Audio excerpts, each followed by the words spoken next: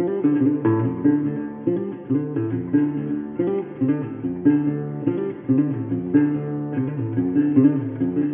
and welcome to the Adventure Games podcast. My name is Shorter Dunbar and I'm your host.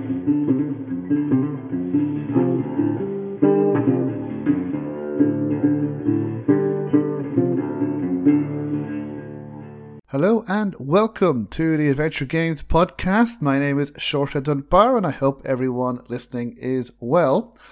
On 15th of December 2022, I was delighted to be joined by not one, not two, but 3 adventure game studios, 4 people and 3 studios.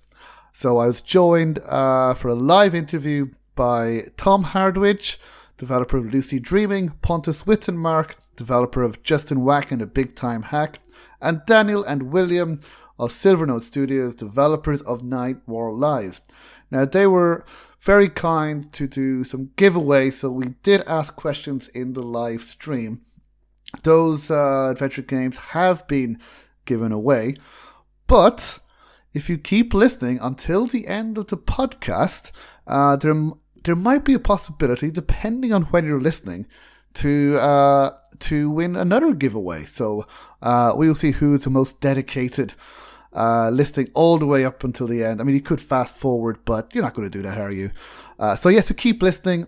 Watch out at the end, and you can see how you can possibly win another giveaway for people who listen to this podcast. But in the meantime, here is my interview with Tom Hardwidge, Pontus Wittenmark, and William and Daniel. I had a great time speaking with them. Yes, we are and I hope live. You guys enjoy listening as well. So please enjoy. Hello, everyone. Thank you so much for joining me I think this is probably going to be the final live interview, at least that I'm going to do this year. And, just hearing myself there, which is never good. Oh, no. we are live. As I was telling you guys, I always get stressed when I have to go live just in case anything happens. But this is probably going to be the final live interview that I'm going to do for this year. So I'm delighted to be joined by 4 wonderful people who made 3 wonderful games. Well, first of all, I am delighted to be joined by William and Daniel of Silvernote Studios, who made Night War Live. So how are you guys doing? Good. Not too bad. Hey, we released. We're happy. We're just relaxing now. You know, we're enjoying the no more stress. Easy life. How long does it take after release? Like, because I released like in October and I'm not relaxed yet. So how long is it before the relaxation? Maximum 2 years. I don't think it'll be long. Okay. I released in August and I'm still reeling from the experience. It's not for everybody, eh? Well, the 2 other people you heard were Tom Hardwidge, who's the developer of Lucy Dreaming, also released earlier this year. Hello, Tom. Hello. I love your Christmas hat. I have the Christmas jumper as well. A Christmas hat that doesn't know if it's part of the foreground or part of the background. It still hasn't decided. It lives in kind of 4-dimensional space. It just doesn't really know what it's doing. We met just recently at Adventure X, so it's great to see you again. And as I said, this was mainly your idea. So thank you for suggesting this. Wait until the end. We'll see how this goes. It'll probably be a bit chaotic, but we'll embrace the chaos. And also joined by Pontus Wittenmark of Warm Kitten Studios, who released this year as well. I think I know the name of the game now. Justin Whack and the Big Time Hack. Boom! Finally. What have you been calling it up until now? Different things. I think I talked to you maybe like 3 or 4 times, and I think this is the first time you got it on the first attempt. Oh, yeah. And that's probably the only time I'm going to get the name right. No, but it's great to have all of you guys here, and congratulations on releasing your games, because now I'm very, very serious. I have never made a game, but from what I've heard from you guys about making games, that releasing an adventure game, releasing any game is itself an achievement. And now, if the game is good, then that's like a miracle. I think in some respects it would take more guts and work to release it if it's bad, because you would be even more nervous. The goodness is a very subjective term. Like that is true. Even now, and I say even now, like 2 months after releasing, I'm having, like, on an hourly basis, it changes as to whether I'm delighted or just catastrophically depressed. Well, it depends on what review I've read. Yeah, or exactly. What adjective in a review that I've just obsessed over. Oh my God, they said it was a bit pedestrian, and I'm like, oh my God, what does that even mean? So it's something I don't know. But the score could be 9 out of 10, and maybe the one criticism might be exactly. At times, or maybe this moment is a bit pedestrian, and that's what you focus on. There's like human nature. 20 paragraphs of how good it is, But I know exactly what you're saying. You read a review and you sort of the negative stuff stands out. But the thing is, it's because and what this has done is this has given me a much clearer idea of how easy it is to judge something, and not take into account the effort behind it, because we've spent so much time in it. And the first month, I think, when the reviews came out, every review that comes out, you sort of read it, but you read it like quickly just to get the gist, and then you read it slowly if it's positive. He actually asked me to read all the reviews first, and then only if they were good to pass them on to him. But I'm happy to say that the reviews for all your games have been, I'd say mostly positive. I haven't read any negative reviews of any of your games. Yeah, well, I know that sometimes I read reviews because you guys were sharing it on Twitter. But also, before we continue, just to people watching live, I think we've a few minutes. If you are watching us live, hello, everyone. First of all, there will be some giveaways of these very kind people have very kindly, I'm saying kind a lot, but have very kindly agreed to give some giveaways, but it's not going to be that easy. You're going to do a little bit of work. You're going to have to go on the Steam page of these games and find out. We're going to ask questions throughout this interview, throughout this hour, or maybe a little bit longer, but I'll try not to keep these too long. And whoever gets the answer first in the live chat will win a copy of one of these games. So we will do it first. So you will have a chance to win a free copy of, I'm going to call it Justin Weck, Lucy Dreaming, and 9 More Lives. So get those, get ready on the keyboard. We will say when we will be there. So we will put a link to the store on the Steam pages as well in the live chat. If you join us afterwards, well, look, we can we'll see what we can do, but we'll see. So, so before we get to a giveaway, we'll give some more people a chance. Hello to people joining us live. I believe Christopher Chu, hello. Kinney Games, hello. Will, he's also working on a really good-looking game. Signal and Echo. Iris is missing. I played a demo after Adventure X. I really enjoyed that, and I'd really encourage you guys to play it as well. It's a old school typing game. You actually type, but it feels modern as well. Olivier, hello. And Jim Hughes, hello. So if you are joining us, feel free to say hi. And most importantly of all, make sure you get the answers in for the giveaway. So we were talking about reviews, releasing the games, because I know, Tom, when we spoke, it was on the day of release. I'm not sure if that was a good idea or... I think it was again, it kind of swung both ways. It was a really good idea, and then it was a really awful idea when it was just about to happen. And then while I was chatting to you, it was brilliant because it was really cathartic, and it gave me a bit of a break because I've just been, like I was sort of saying earlier, just obsessing about the minutiae of releasing a game, and actually having a bit of a time to just chat about bollocks was really welcome, to be honest. Yeah, no, it's so because I know when I spoke to Silvernote, the guys from Silvernote Studio, I think before, when I had already played an early access version, and then Pontus, I think we spoke around the same time that you released your game as well. So I suppose, well, I guess the first question is, just how do you guys feel? We started speaking about that now that you've released the game and put it out there, Is it now relaxing, or are you still nervous, when you read comments about the game on Steam or reviews as well? Or just how does it feel that you are now officially adventure game developers, that you've released a game? It feels weird to have someone call you an adventure game developer. Yeah, that's the weirdest thing. Just that a second ago, it's like, that feels weird. I don't feel like I'm a game developer, even though I've literally made and published a game. Yeah, so you are, like it or not. It's just like a thing that we did, and it's different from a real game, even though it very much is a real game, and it's hard to reconcile that feeling. Actually, it's quite interesting, but it feels good to be done. The first 2 weeks after release, I was just thinking, okay, because we spent a lot of time testing the game, and I was just waiting for, the House of Quartz to fall. Oh, there's a game-breaking bug here, and people can't finish it, and and it's all tied up. But it all worked out because we did proper testing, and it was all fine.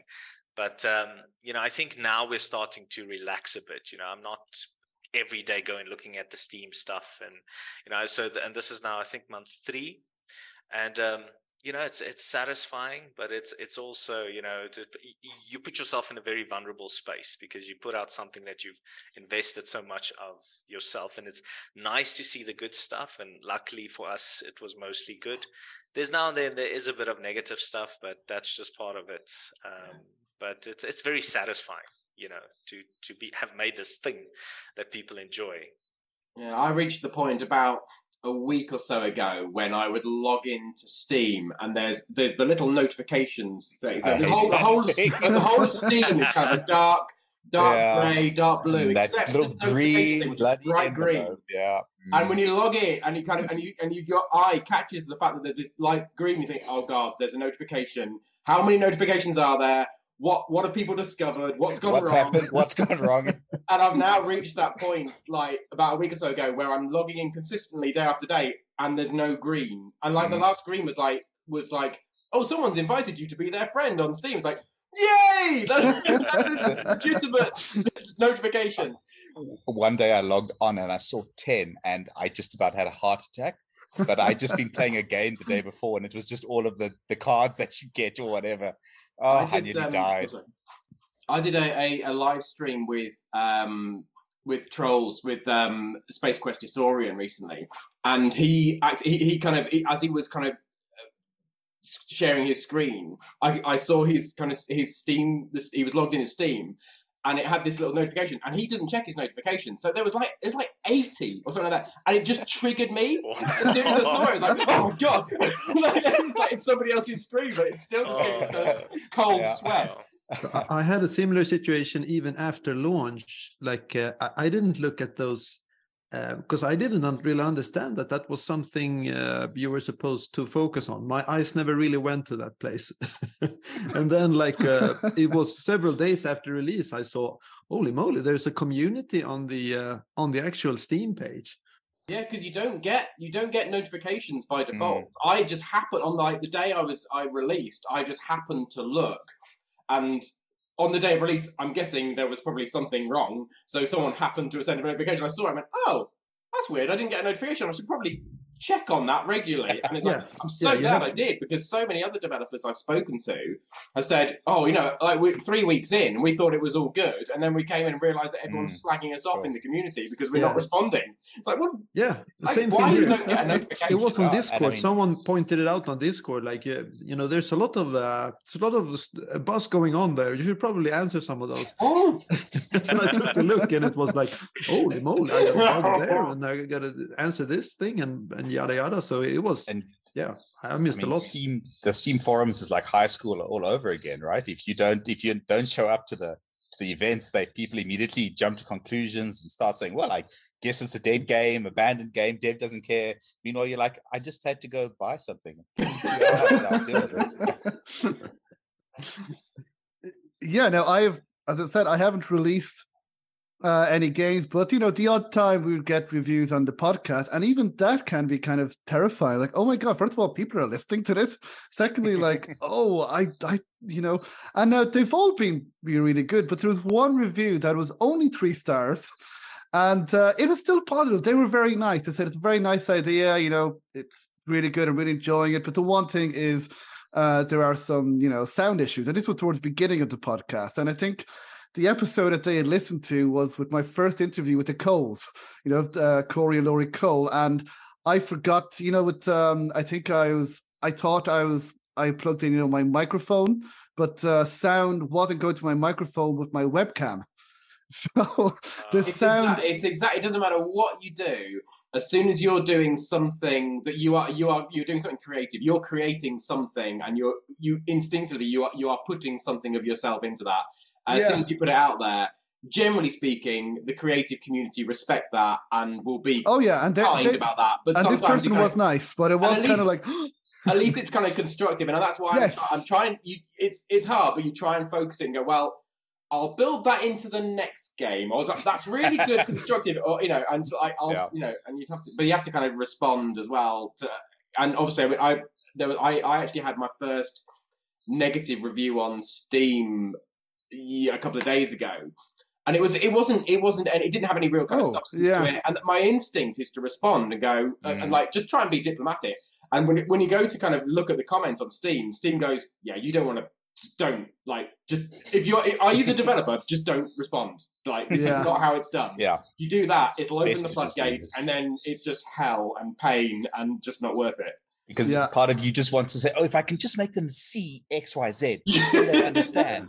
But the thing is, some people, it's just not the game for them. End of story. Nothing you say or do can change that. It's probably best just to read it.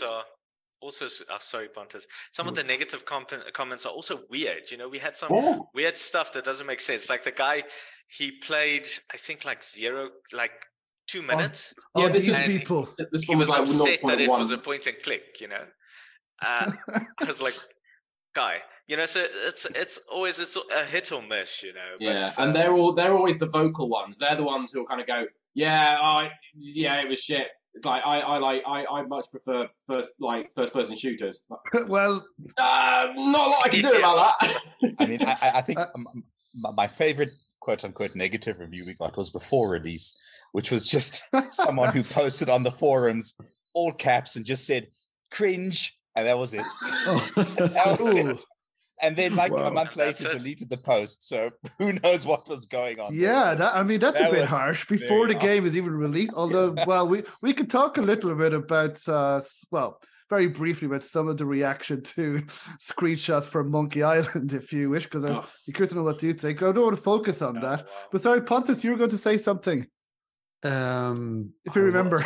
I was probably something very profound and enlightening. Let's all pretend that we pretend that it was really profound. You make a good point.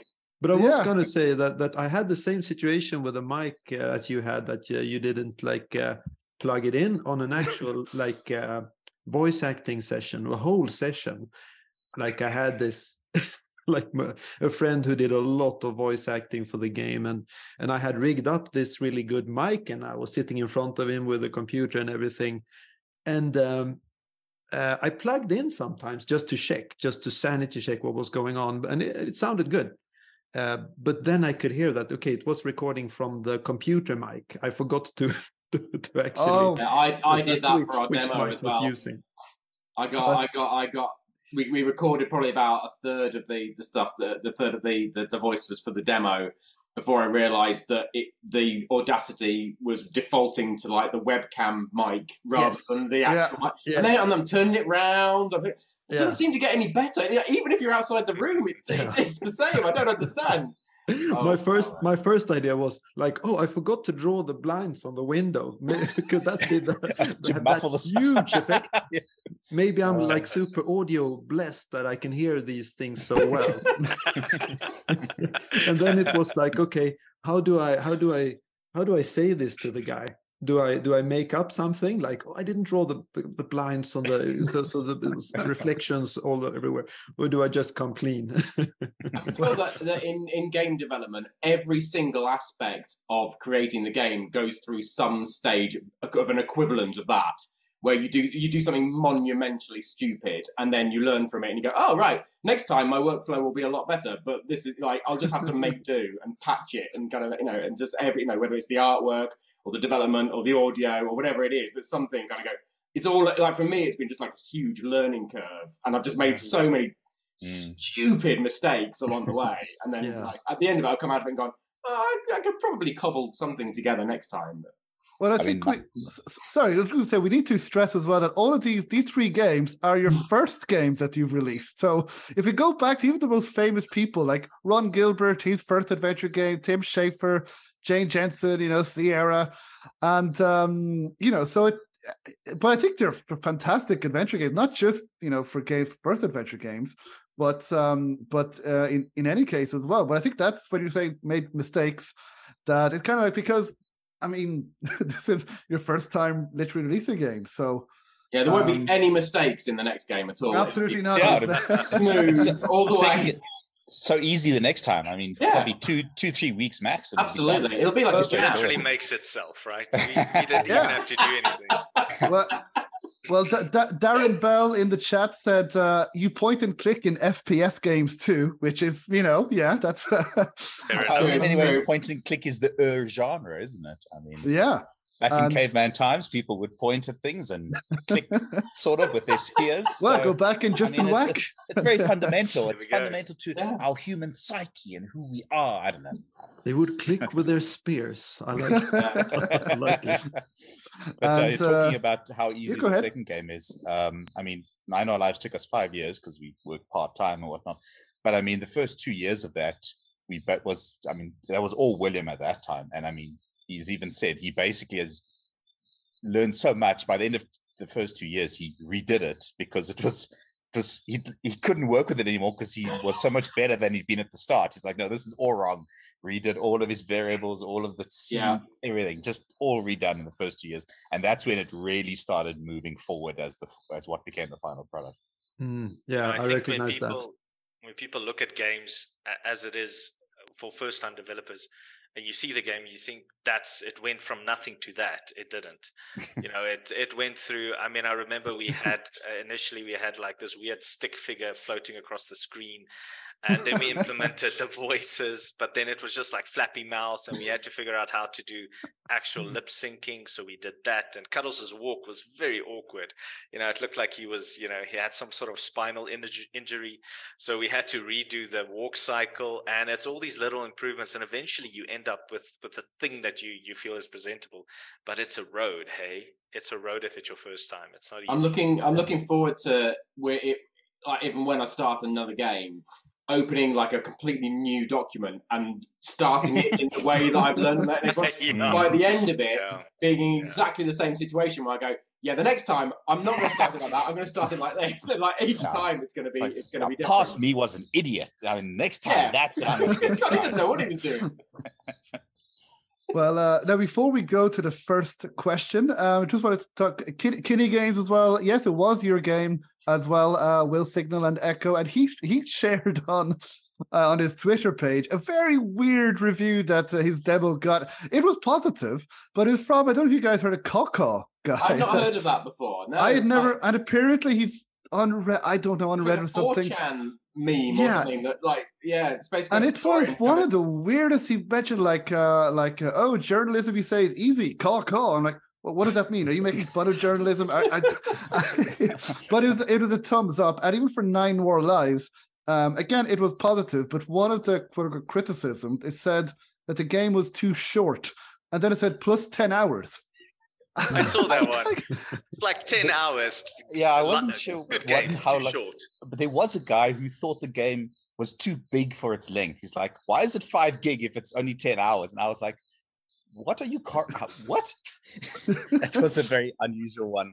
But it brings up a good discussion point, value versus money, because I mean, we're not I think we're $20 for a 10 to 12 hour game. I mean, I don't think it's excessive, but it shows you people have connect different monetary value to the expectation.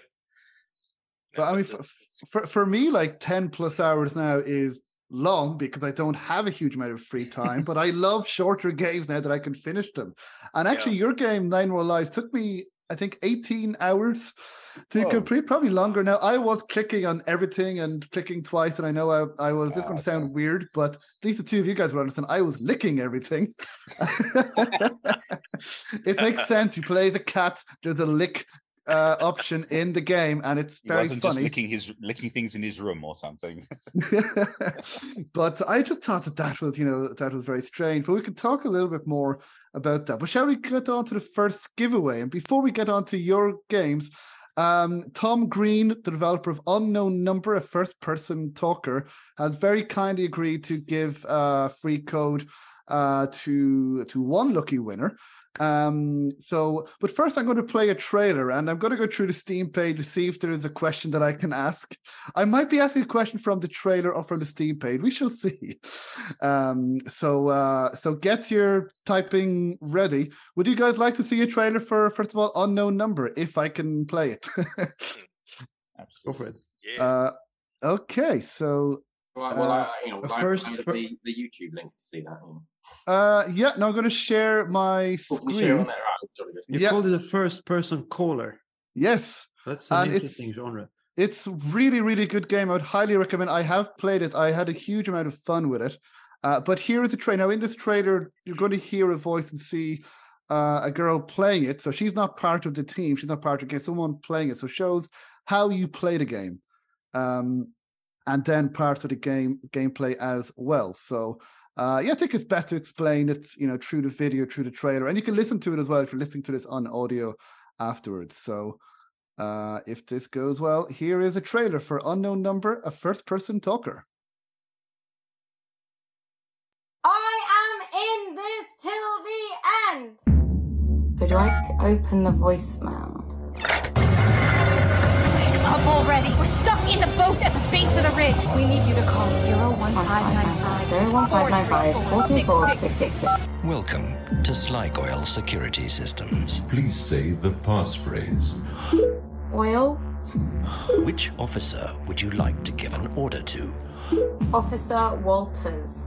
Oh my god. I do solemnly pledge to sacrifice all that I am. I can't believe I just said that. Cross on one. I've got you here, Sligo. The crew must be staring straight at me. Oh my god, it changes every time! Ah! I really don't want to sing. Laura had a little lamb. What? This is a transmission from the Metropolitan Police. Do I want to get in with the police? Let's talk about my money. Yeah, which we stole. I can't tell if you're good or bad. Oh, if this is Morse code, flaming hell. 2.5 minutes to go. I will. What are you waiting for? How to do. Oh no, don't die! Oh my gosh, get on the phone! It's $1 billion. Please say you got it.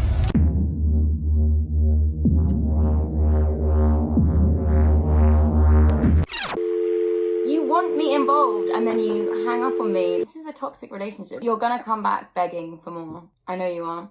Yeah. I'll work you right out. So, did you guys see and hear that okay? Yeah. How is that only... I've just checked the Steam page. It's only got 15 reviews. I know. That looks amazing. It is amazing. And again, I am not, as I said, I am not, involved in that game at all, but I loved it. I played it. And, that girl, that was kind of me. I was, you go through all the emotions in the game. It's like, it's kind of very stressful at times because they're calling you. They're like, we're about to die here. You need to do this. And but it's a huge amount of fun. It's very, very funny as well. You heard the voice acting. How long is it? How long is it? A few hours. That didn't take me too long. I think it took me about 4 or 5 hours or something. But it's a lot of work. So yeah, no, it's looking a lot at how different each of those sort of scenarios is. Very impressive. In there. There is a huge variety in puzzles as well. As you saw in the trailer, you heard that you have to maybe sing. There's a music. Now the puzzles are most of them are relatively easy. But it's the point isn't really the puzzle. It's using your voice. Like you have to imitate a woman in interesting. Unless you're a woman, presumably. If you're a woman, it shouldn't be too difficult. But if you're like me, and you do test, see how can you get your voice like this? Now that's not like a woman. That was a woman. Yeah. From the Monty Python school of women. Yes. That's where I do my female version. Apologies to anyone listening or watching for that. But I had to do something like that. And there is such variety, and I had such amount of fun playing that game. So there is one code available to one lucky winner. I don't. Should I was thinking when I was watching the trailer, should I ask a question from the trailer and the Steam page, or is that mean? Is that see who's really paying attention? Well, the trailer's on the Steam page as well, isn't it?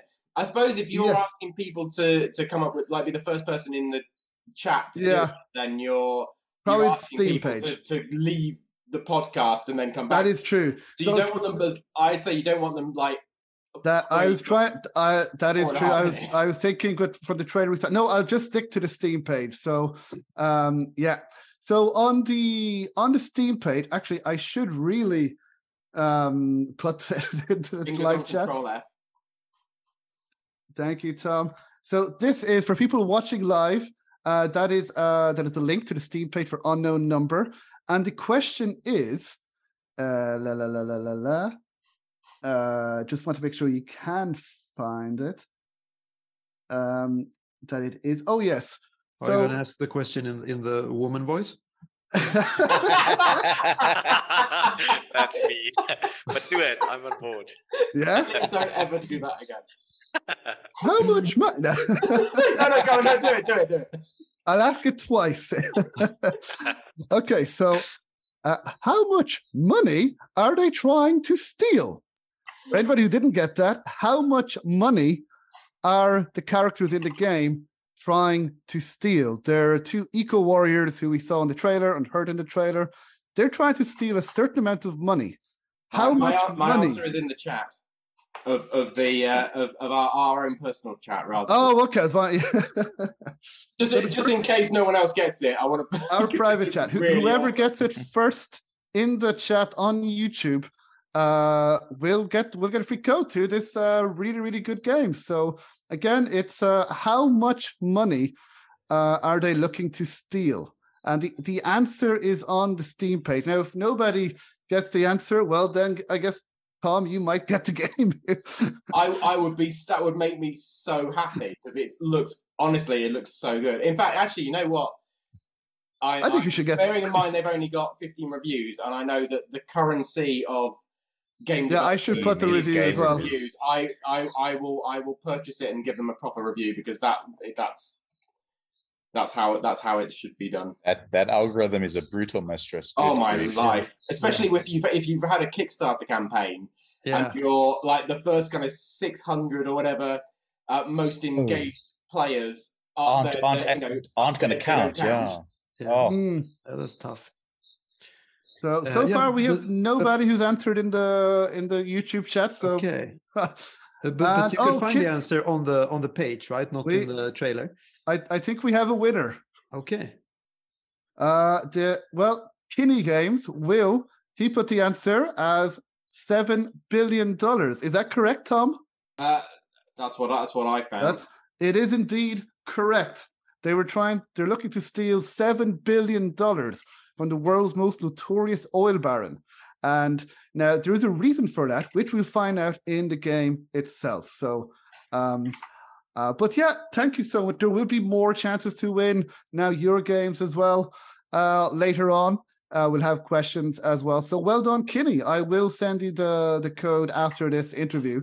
But stick around because there will be a chance you can still win a copy of 9 War Lives, Justin Whack, and Lucy Dreaming if you stick around. So, where were we? I suppose we were talking about the value that people put on games. So I suppose, what do you guys think about the length of games? Now that you've made games, you've released games, adventure games, what do you guys think of it? Should adventure games be a certain length in order to, I don't know, to be worth a certain amount, or is it more quality? Kind of 3, 4, 5 hour game be worth $20 or even $40. Do you think so? One of the things that I found. Oh, sorry, guys. Sorry, Karen, don't.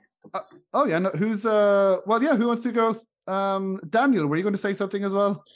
Oh no, I was just thinking, because for example, if I think of the stuff I play, like when I play like an Ubisoft game, it's towers, it's icons, but it's purely to turn my brain off. It's not actually to engage with the game. The game is just a backdrop to me doing something else, watching a show or listening to music or whatever.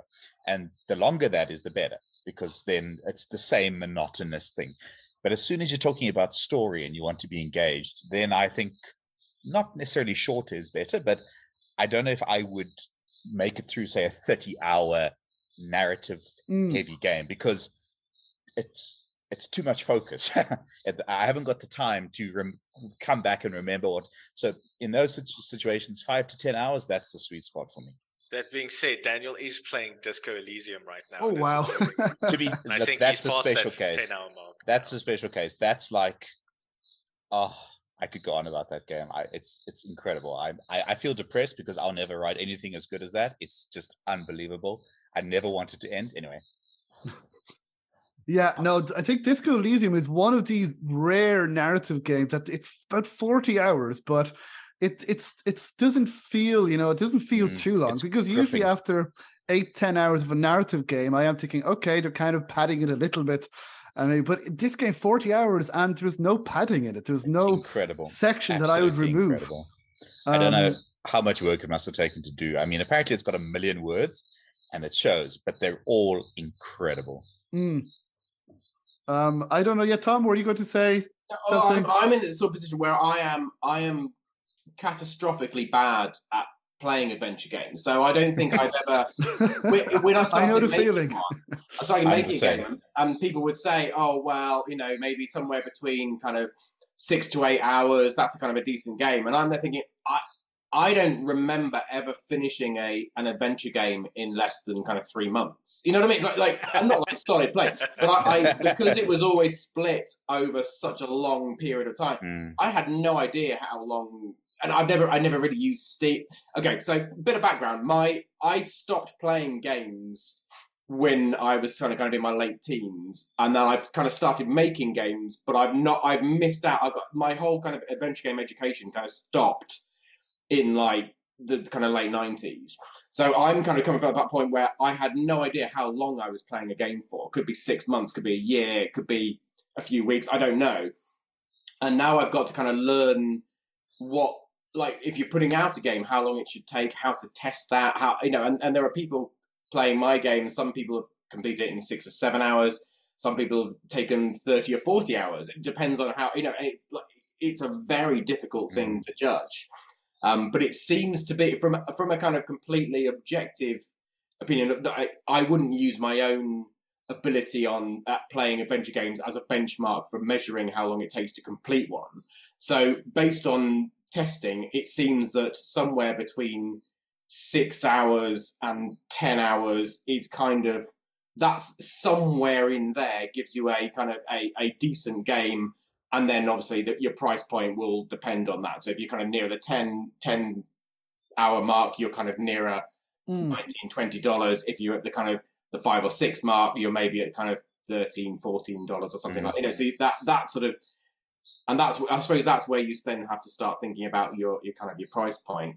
But I found when I put in, going back to kind of what we were talking about with the reviews and the length of the game and how those tied together, some of my worst reviews have been on when I've released, I released a Jam game on Android, fine on iOS, fine on Steam.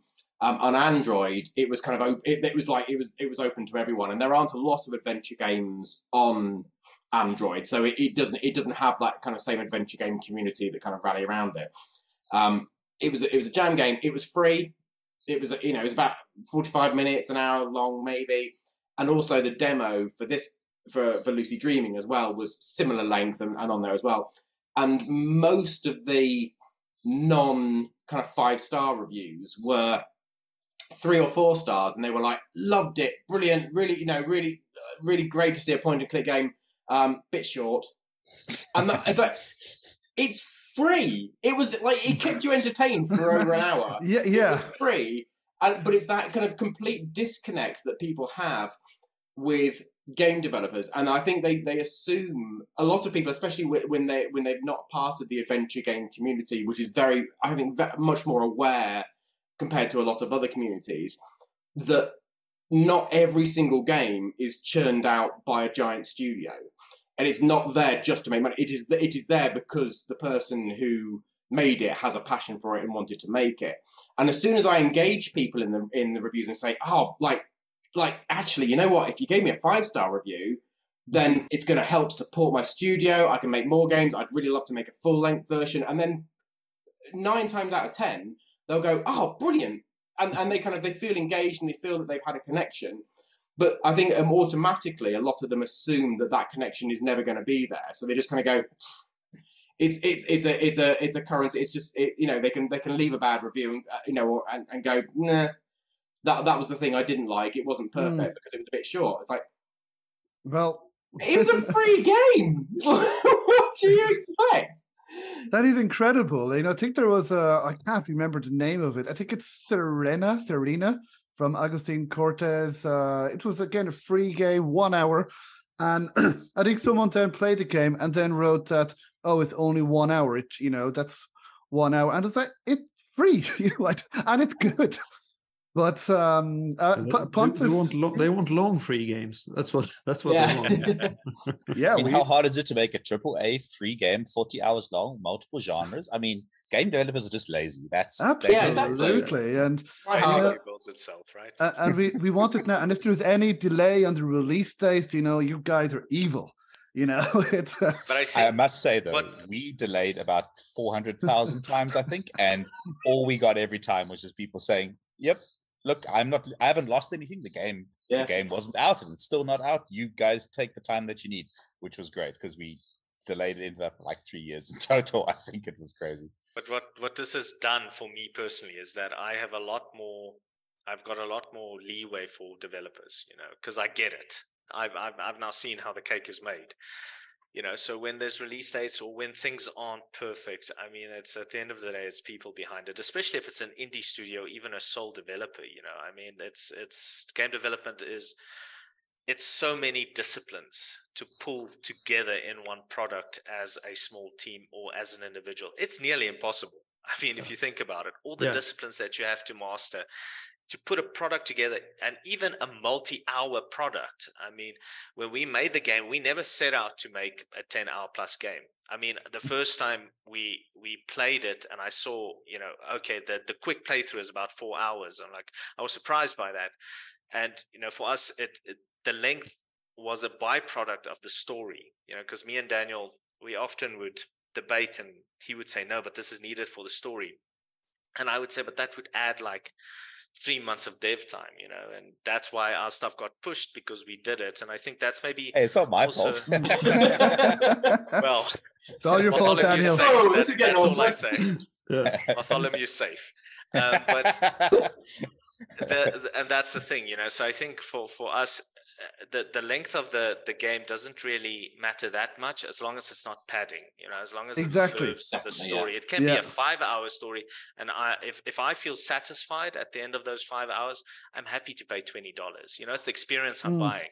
But I mean, there are some games where you feel that the game was cut short. It didn't get the proper ending that it needed. It didn't properly land the ending. It did a disservice to everything else, and that's also maybe the realities of game development. If it feels rushed, if back then felt like that to me. The ending felt like came out of nowhere. It was rushed. Yes, very confusing. Yeah, no, because sometimes if a game feels rushed, that it goes towards the end, does a Game of Thrones season 8, and it's like, oh wait, hang on a second.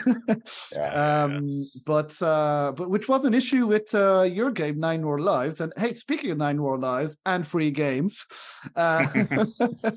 would we first of all, I will put a link to the Steam page of 9 More Lives in the chat. So again, get ready, people. Now, I think I'll play a trailer. I know you guys, William and Daniel, have probably seen this trailer and seen parts of the game a million times. But for people watching, because your game looks beautiful, I think it's worth to see a trailer of it as well. And then you guys will ask a question that we can find in the Steam page. So anyone watching live, after the trailer, we'll have the question. And again, the first person who gets it right will win a free copy of 9 More Lives. So would you guys like to see a trailer of your game? And well, Tom and Pontus, would you like to see a trailer of 9 More Lives? Of course. Absolutely. Of course. I love the voice acting in it, so let's hear some more of that. So 9 More. I think I have to guess. I hope this is the trailer. Yes. Cats, cartels, and crime. Welcome to Meow Meow Furrington, a city that will just as soon claw your eyes out as lick your face. Explore the hangouts and high points of this feline photopia. Solve the mystery of a murder that threatens to spill into the city like an overturned saucer of milk, and ignite a war between the powerful Montague and Capulet families. And lick things like an overeager kitten in a new house. Lick first and meow questions later. Oh, and definitely solve that murder, too. You know, if there's time. Stretch your legs, clean your whiskers, and dive into 9 More Lives. Enjoy a classic point-and-click adventure game full of humor, crazy characters, and intriguing locations. Solve challenging puzzles and answer the immortal question, how many things need to be licked to solve a murder in this crummy town?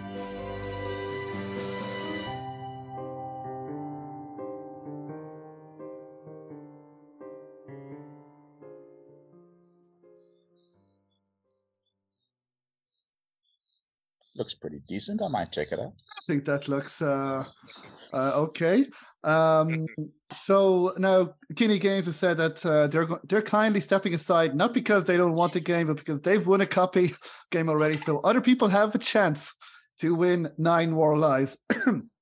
Excuse me. So I suppose, what is the question that you guys have that people can find on the Steam page? So the question, William? it's fine. The question was also in the trailer. The answer was in the trailer. You know, what is the city called of 9 More Lives? So what is the city called where this adventure takes place? That's the question. So, yeah. So, it's interesting as well, the sound that a cat makes as well. It's just putting it out there. And, when you rub them as well, that they would, anyway, probably giving to. So it's, can you do a cat voice? Sure. Oh, do you want me to do a cat voice? What is really? A cat voice? So you want me to go, meow? Well, actually, there is. We have an answer. I'll put this to you guys. Is it the correct answer? So Darren Bell says the answer is Meow Meow Furrington. That's correct. That's it. That's exactly it. Congrats. Congratulations, Darren. I will send you a code afterwards, hopefully on YouTube now. Should have probably asked for I'm sure it'll be okay but anyway, so we'll do it afterwards. You've won a copy of 9 More Lives, so congratulations, Darren. And again, it was a great game. I played an early access version that you guys kindly sent, and I still love the game. Even though I could finish it, but it wasn't. You're still working and still putting the finishing touches on it. So it looks fantastic as well. So you guys, unfortunately, didn't hear the voice acting in that trailer, which was really good. I suppose a question that I wanted to ask you. Kitty Game says applause and then app pause. Well done, Kitty. So many cat puns. Lots of puns. Well, one of the things about all three of your games is that they're all traditional point-and-click adventure games. They're, different. There are differences. They're comedy, I'd say, or comedic elements. One of the things that I wanted to ask is, first of all, puzzles and gameplay, because there are puzzles in your adventure games as well. The people say nowadays that adventure games are too easy. I think from what I've played of all three of your games, I think the difficulty seems about just right. What is your opinion? I suppose I'll ask William and Daniel, since we just saw a trailer of 9 More Lives. So how did you approach adding puzzles in? By the way, if anybody in the chat has questions for Pontus, Tom, William, or Daniel, please put them in as well. We'd be happy to hear from you. But my question is, how was your approach to putting puzzles in the game? The puzzles was one of the trickier things for sure, because it's exactly that problem of what's easy for you could be super difficult for someone else. I'm actually terrible at puzzles. I can't really play puzzle games. Like, I've been stumped by Myst, by Riven, countless adventure games. It just frustrates me because I'm bad at them. Yet here I was helping design an adventure game. So it was, and William is an expert in puzzles. So it was like, basically we took the middle ground between the two of us. Like, he would say, no, there's got to be some challenge. I'm like, yeah, but this is too challenging. And then he'd say, no, but this is too easy. So then we'd find a way to make that particular puzzle harder. And then it was just having people actually try it and getting a bunch of feedback from people like you, and just saying, okay, is this hitting where we thought it would? And then we adjusted a few things just before release. And then at some point we were just like, well, we've got story mode. So we do have an option for those people like me who get stuck easily. The story mode all but gives you the answers. So that was sort of the easy mode. But at the end of the day, we couldn't do something like you saw in, for example, not Day of the Tentacle, Thimbleweed Park, where puzzles were fundamentally different on the multiple difficulties. We didn't have the budget or time for that. So we kind of just had to give it our best guess based on past experience and play testing, and then kind of just hope that we hadn't messed up. I mean, there was some concern. I mean, I was worried that, oh, this particular puzzle, everyone's going to get stuck there. We have to do this and this. And William was concerned about a puzzle with a safe where we actually put the answer in 3 different spots in different ways, so that just in case someone missed the first 2, they'd get the third one or something like that. And I mean, in the end, I don't think we got any at all. I mean, the reviews were split. So some said, oh yeah, it's a very easy, very straightforward. Other one said, yeah, great challenging puzzles. Another one said far too difficult. So I guess we did all right in the end. You know? I mean, everyone is complaining. But the thing is, no one got stuck on one puzzle, and that's a good indicator. You know, everybody got stuck on different puzzles, and the way I designed it is, you know, initially the puzzles are easy. Mid-section is a bit harder, and then the last section is a lot easy. Is very easy because we're now ramping up and we want to get to the end. And the puzzles are also tied to the story as well. You know, it's not just random things that happen. But in the development, we found instances where you would have a goal that you need to do. Like, I think there was a thing, or let me not spoil it, but there was a very obvious thing you could do to solve a thing, but due to the design, you were not allowed to do it. So we had to emphasize that that's not allowed, and that's where signposting comes in. Because that's a lot of it, you know. It's just making sure that the player understands what is expected and what is the logical conclusion, you know. And I'm happy with how it ended up. I was a bit worried, like Daniel said, but you know, where we felt that things weren't quite right or people got stuck, it wasn't obvious, we put in extra effort there to make it clearer, you know. That's also why we had the hint system, because then people can go and keep track of what they need to do. Because I know when I play adventure game and I'm stuck, you know, I get frustrated, and that's not what you want to do with the people. A little bit of frustration is good, and then, you know, they go to bed and the next morning they wake up, they go, oh, you know what I can do this and this, and then they try it, and you know, that's how they get to the next section. Yeah, I think that's a great point that you mentioned, that a little bit of frustration, but I don't. Then people, you know, have different opinions. As they said, some people thought that your game was too easy, some thought it was too difficult, others thought, yeah, great challenging puzzles, others, I don't know, thought, yeah, puzzles were fine. But Kenny Games has a question. He said, very interesting having a story mode. Do you know what proportion of players have played it this way? Are you able to, were you able to find out? No. That's actually a great point. I wish I'd put in analytics for that, but we unfortunately do not know. There isn't an achievement for it either, because I didn't want to incentivize anyone to use it or not. It's meant to be purely a personal choice if you want to or not. Turn it on whenever you want and all that.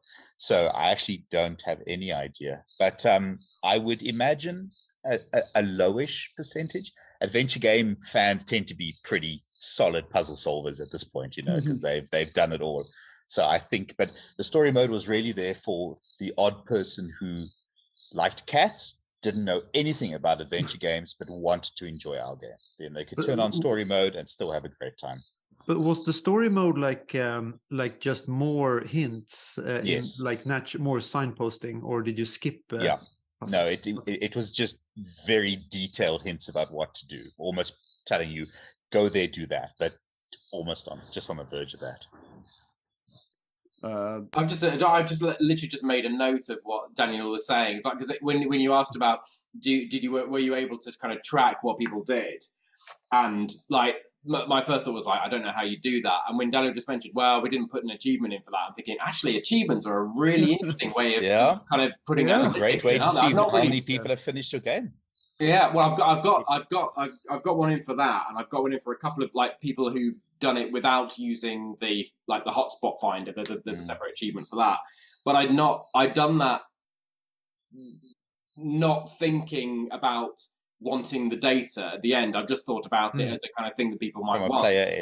So actually, an idea of kind of, and I don't want to put achievements in for like time spent on each, like. But it's an interesting 1 hour played, 1.5 hours, 2 hours played.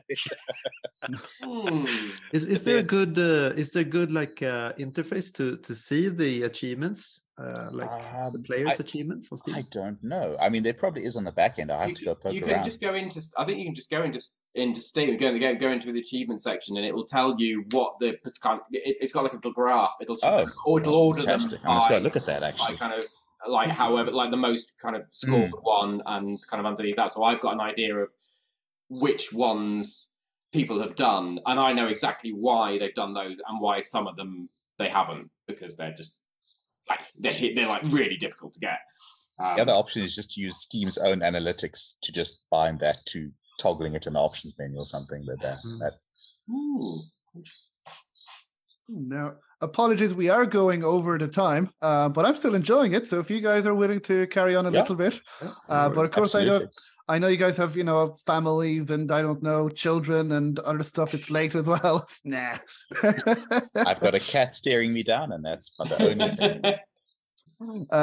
Well, actually, there's another question from Sarah, but we'll get to that. First of all, I think we don't do another giveaway, just to keep things going. Shall we? I don't know, Pontus. Would you be willing to, if people get a question about your game correct, would you be willing to give away free code?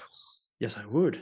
Perfect. Well, again, like what we've been doing, would you guys like to see a trailer of Justin Whack and a Big Time Hack? There we go. Second time I got it right.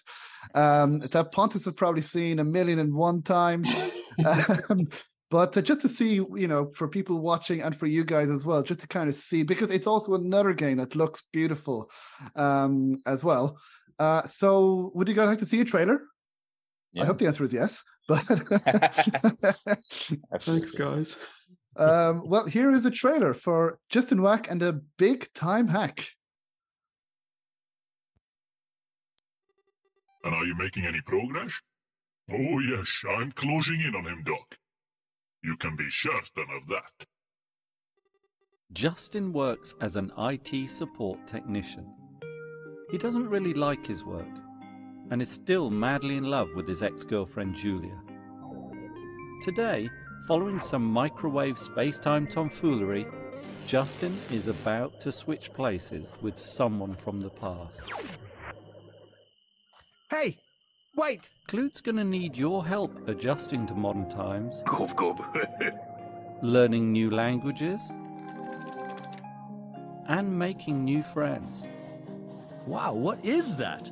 I love that sound. And while having a go at online dating, he might just run into Justin's ex-girlfriend.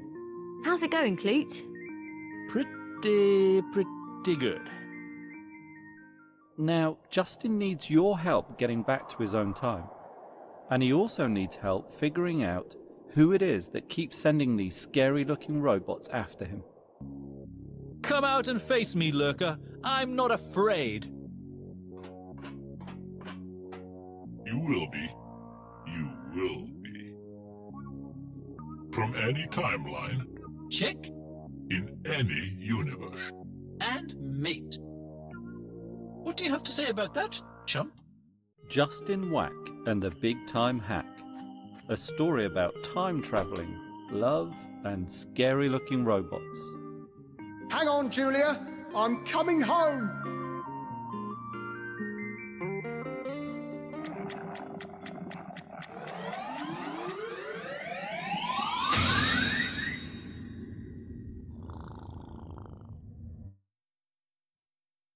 No, forgot that there was a cat in it as well. That there is I love that logo, and the cat sounds very cute. A theme going. So congratulations, Pontus, on the release of the game again.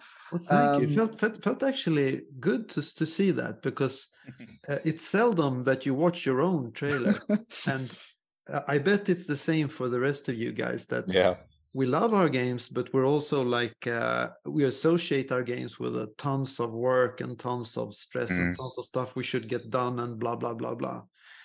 So, and you probably went through the same thing before releasing.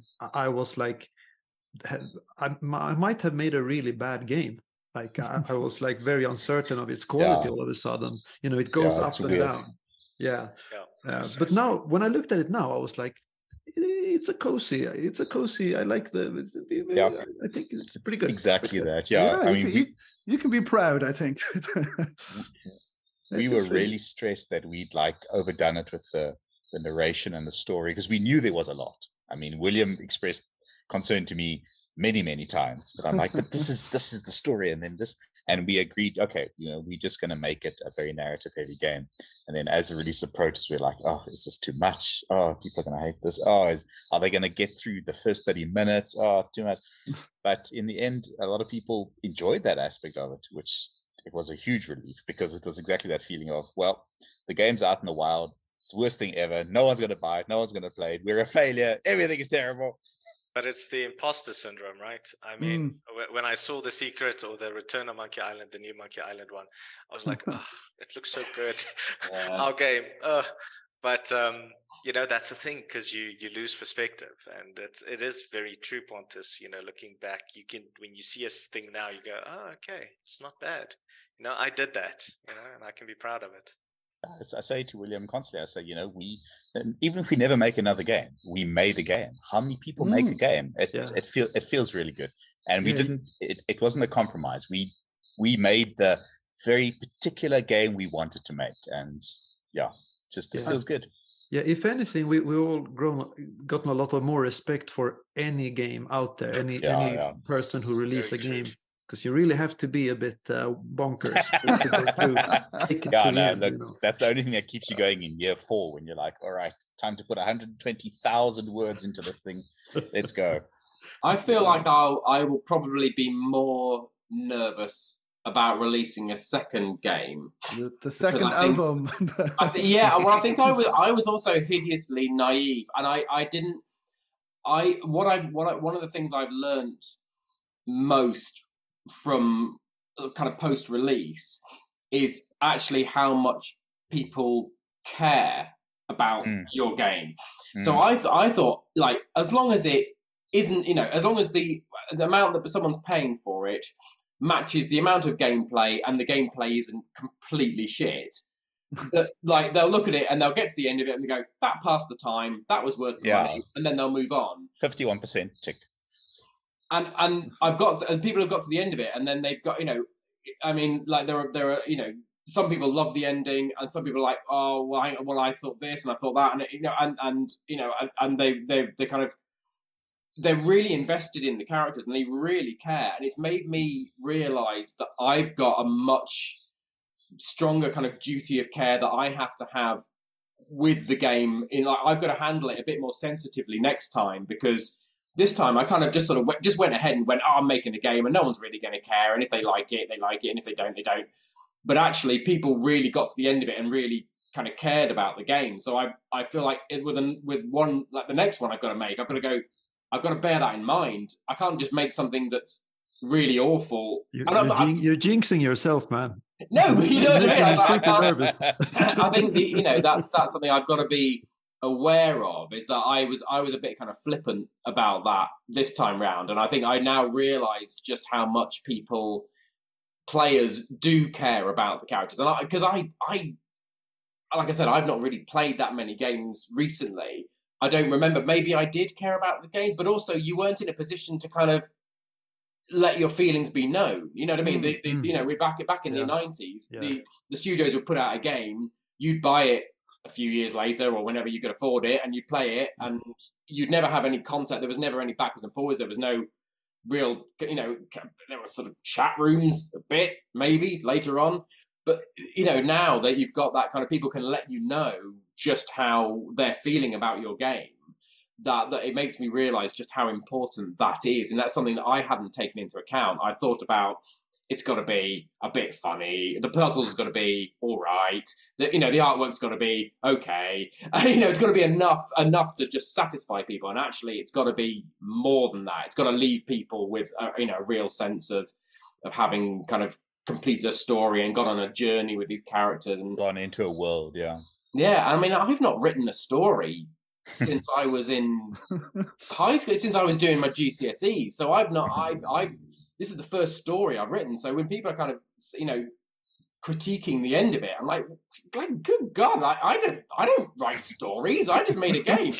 And it's like putting those two together and realize, actually, that is exactly what I've done. And it's been a real kind of journey of discovery post-release, seeing how people are reacting to it. Yeah, I totally understand. You know, the sequel, it's now you have expectation from people. The first game, no one knows about it. No one cares really. It's a good game. People play it. They fall in love with the world. They fall in love with the characters. The sequel, they're excited. They're invested. But now you have a lot more pressure, you know, because you have to now deliver on that expectation. And that's part of the challenge. So I totally get what you're saying. Mm. And the better your first game was, the harder it's going to be with the at least expectation wise. But yeah. We got to keep it. We got to keep it creative and fresh. You know, let's not psych out. The pressure. The pressure. Jinx it, man. Well, I think Pontus. Oh, yes, sorry. No. This is great. The question. Hey, sorry. You guys are doing my work for me. I think I might do this again in future. No, I think you have a question. So if people, again, I don't know if people are still watching live. If you are and you want to have a chance of winning Justin Whack and a big time hack, which we've just seen in the trailer, now's your chance. Get the keyboard ready, because Pontus has a question which I don't know if it's going to be difficult, but you're going to have to check through the Steam page. A link is in the chat. So open up that now and listen to the question. So Pontus, over to you. Cool. And if there's no one watching live now, you know, it can go on. If we do this, if you have this on the podcast and no winner has been announced, you know, sure, maybe you could still win on the podcast. Because it might be a bit hard, but in my game, in Justin Whack and the Big Time Hack, there's like an NPC that takes care of the hint system for you. So you like converse with an NPC to get hints. And my question is, this NPC, she's sitting in an office building answering your call on like a call center situation. And behind her, there are posters. One of a very famous point-and-click adventure game, and one more specifically of a very, very famous point-and-click adventure puzzle. And I'm going to make it so hard to ask what's the game, what's the well-known game behind her, and what's the well-known puzzle behind her. So this can be seen on the Steam page as well. If you look through the Steam page, you can see. So there's a game. So what is a famous game behind Daila? Daila, and what is the puzzle? So we shall see. So I mean, I can put that in the chat. So it's game and puzzle that is on the store page. For, again, if anybody gets this when we're watching live and you're listening or watching after, I do apologize. We could do something like this afterwards. But while people are looking through that, there's a question. Well, first of all, Darren with Kitty Games says, looks pretty good. Darren Bell then says it's awesome game. And he said a second-hand store owner had a very unique way of asking for monies. Don't know if I said that correctly. Oh, yeah. Yeah. There's a lot of references there. There's a Larry David reference there, pretty good that someone picked up. And the store owner there, yeah, that's a Stan, the waving the hands thing I think they're referring to, and some freak out sessions about, a big bunch of monies, exclamations. Yeah, it's we went a bit crazy there. Those exclamations, those like chats about small bunches of money and medium-sized bunches of money and all that. That was me and the guy who did the voice acting for that role getting like sleepy and being like, wouldn't it be cool if we did this weird thing? I just had this idea. And he tried it, and I'm like, I like it. Do it 10 times more extreme. I'm like, yeah. This is going to be great. And then in the end, in the sober daylight afterwards, I'm like, it might work. And I tried it, and I'm like, yeah, I like it. It's going in there. Yeah, very nice. Well, Kitty Game says, I hope Short would try his hand at a Larry David impression. Oh no, I don't even know. I mean, sure, I do, but no, I don't think anybody wants that. If any of you guys want to do a Larry David impression, Pontus or Tom or William or Daniel, you've been typecasted as the impression. I don't know why. We don't have your range. Yeah, I know your range. Your years of training. If anybody wants a voice actor, can do impressions. Well, while people are hopefully searching for the answer, if you're watching live, again, what is a game and puzzle in the background Zayla's office? If nobody gets this, then I guess we can put this on the podcast. I will say this in the outro. Wait, we have an answer, I think. Olivier YC. He says the game is Maniac Mansion. Okay. It's really hard to see the puzzle. He says, is it the goat puzzle from Broken Sword? Boom, it is. So well done, Olivier YC. Wow. Justin Wack is yours. So thank you. Thank you for that. It was kind of hard to see, but you could just see the goat puzzle there. Yeah, I think the question might have been harder than I thought, because now that I look at it, it's like I'm used to seeing it in a more high resolution. I think on the screen now, good one, Olivier. There. Well, we have one more game giveaway to give later on. I think that would be open to everyone as well. But the question that Darren has, and we can ask you, Pontus, since we're talking about your game, is do you consider using a hotspot indicator as using a hint? I don't. I think those are... I want to say I really like them, so I use them in the game, and I've got used to them. Yeah, me too. Yeah, I think it's but I don't think of them as hints. I think of them as avoiding, pixel hunting, which is like for me just a bad side effect of these games. The mechanics of they're evil. Just they shouldn't exist at all, in my opinion. Yeah, but then I have to say that I played, I think it was a game that I really enjoyed in our genre, which was Voodoo Detective. Yes. Which, if I remember, that's the one I really enjoyed, and it didn't have those. I think I might be mixing these up, but I played one that I really enjoyed, which didn't have them, because there weren't that many hotspots in every scene. So you kind of naturally gravitated towards where it would be. But in general, I do appreciate them. Well, sorry, a Kinney Game says here, Tom looks unconvinced. So over to you then, Tom. What is... I suppose it depends on... Are we going to have a fight here? So if you've got a game which has, 10 or so hotspots in a scene, then using a hotspot finder, I suppose, is asking the question. I suppose, like in my game, mine's got tons and tons of hotspots, so I suppose people end up using it more to avoid pixel hunting because there are so many different things that you technically could be interacting with. It's I suppose it depends on where you draw the line. I think any hint. I've watched people go through my game a lot quicker because they use the hotspot finder, and they don't just use it to avoid pixel hunting. They use it as a way to kind of bypass and go, right, I now know I need that, and that, and then they'll kind of apply their logic to that rather than exploring. And it's a way of kind of shortcutting exploring as well. And I've noticed then they'll miss important kind of signposting or breadcrumbs that are in there that give them the motivation. So they'll kind of start, and this is part of playing an adventure game, is you'll watch people kind of go, well, I need to do this, I need to do this, I need to do, and they'll kind of complete the puzzle before they've even got the motivation to go. Like they'll go, well, I know I need to do this. It's like, well, at the moment you're supposed to be doing this.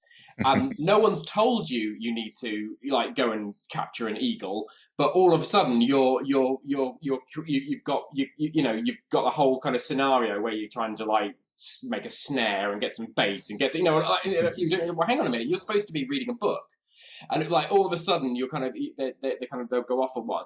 And I find that the hotspot finder does that in that it allows people to collect all the things before they've necessarily got the motivation or the narrative kind of reason to do that. So maybe that's just sort of the shortcomings that I had with my hotspot finder, is that they weren't necessarily contextual to the narrative. So you could go and pick up, or you would know that an object was going to be important in the future, even if you couldn't do anything with it now. And kind of people, I don't know. They are definitely a type of hint, and I think it just depends on how the player uses them. If they use it just to avoid pixel hunting, fine, but then it will also it can't help but give you clues, because you go, oh, I've not even thought about that being important. Now it is. Oh, right, now I understand that must do something about this, or it must be associated with this, or something. It doesn't always help, because people will often go off on one and they'll think of a solution and go, well, I've got to go in this, I've got to find a way of doing this, and you're thinking, bloody hell, that would have been a really good puzzle. And I wish I'd thought of that. But that's not what you've got to do. So it's, I don't know. I think it depends on the player. I personally, although my game has got one, I don't, and I would probably use one in a game. It would also, a part of my soul would die every time I used it, even though I would need to, because I'm so awful at playing adventure games. I would know by the time I got to the end of it, I hadn't really done it for myself. So it's strange. But the main reason I included it was because the way that people play varies so much, and if you've got if you're kind of relying, from a publicity point of view, you're relying hopefully on people streaming it and playing it live, and the last thing that a live streamer wants to do is spend 3 hours being stuck and walking about between 2 or 3 scenes for a stream, because that's not entertaining for anyone. So they can ask the chat, but then the last thing they want to be doing is go, oh, hang on a minute, let me just look up a walkthrough, and then go, oh, right, here we go, we're going to do this. Because that's, again, that kind of loses the momentum. So at least if you can kind of go, well, let's just have a quick check in this scene, was there anything I missed? And that's how most people tend to use it. And that kind of helps to kind of keep the momentum going. So that's why I've included it. And I would almost definitely use it myself, because I am awful at adventure games, but I wouldn't have that same sense of achievement. So I'd say, in my own head, they are a hint.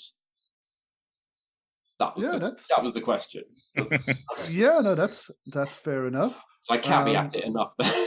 I think in a very story-driven game that relies more on the progression of the story rather than puzzles, they wouldn't be needed, maybe. But and I don't enjoy the fact, when I saw it the first time, I felt like a bit like, that might be a bit too much. That stops me from looking at the graphics as the graphics, but rather than just the function they have in the game.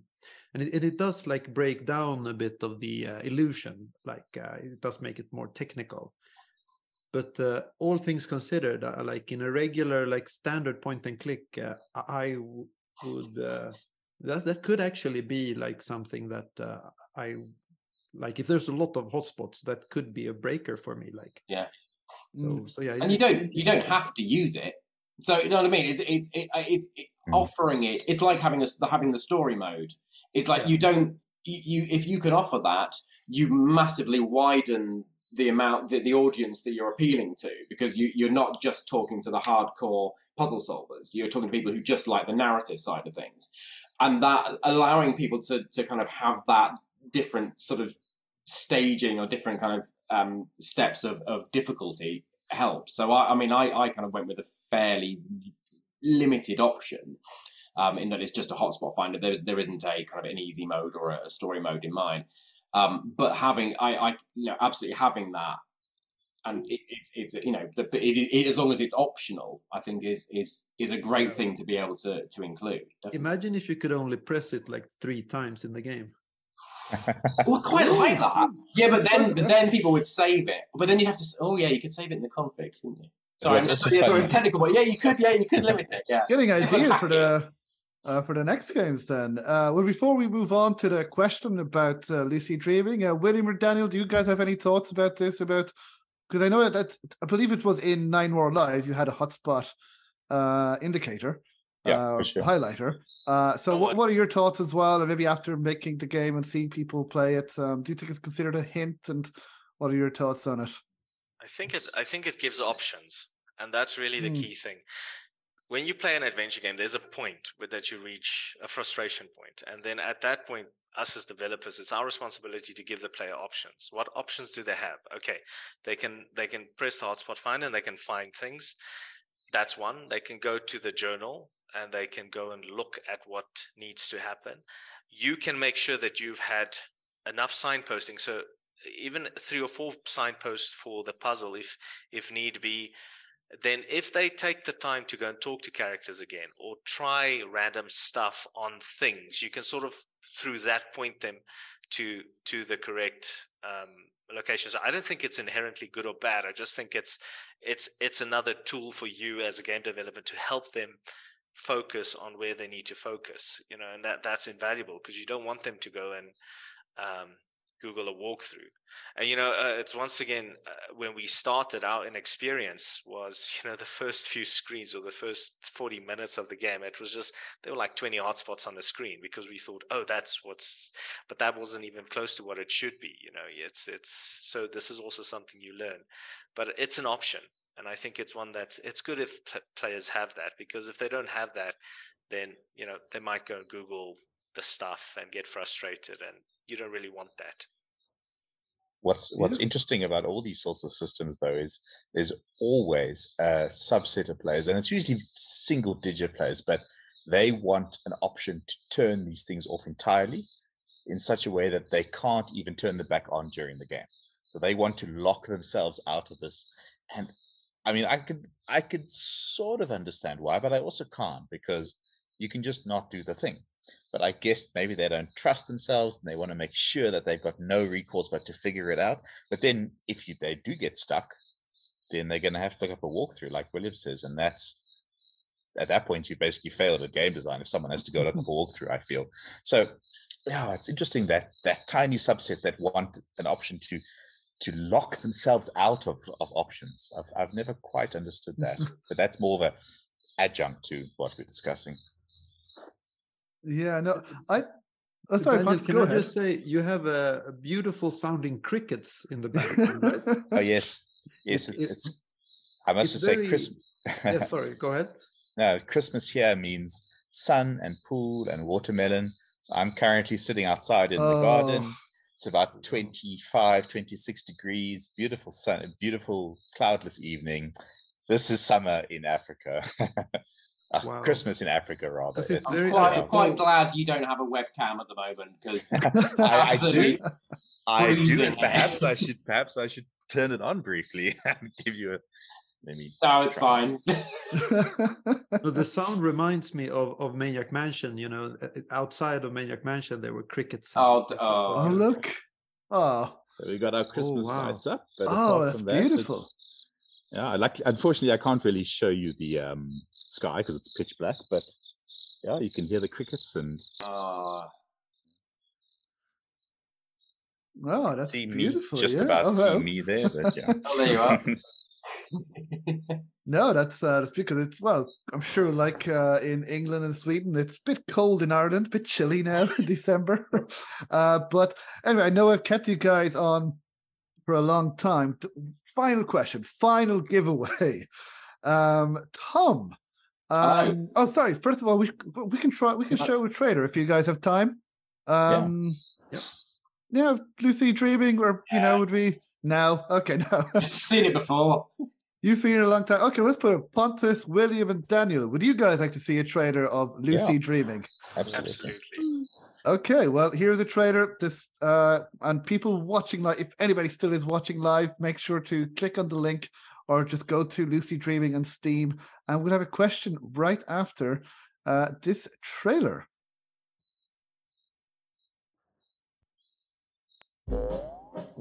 Hello there. A pint of your finest ale, please, barkeep.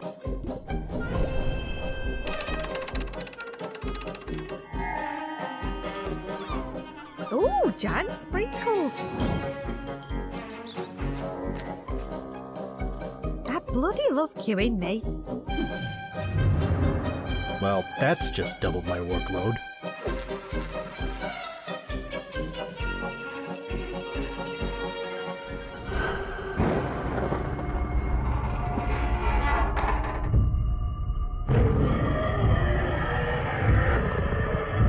I think I'd better start running. You mean like a bear? Don't bring me into this!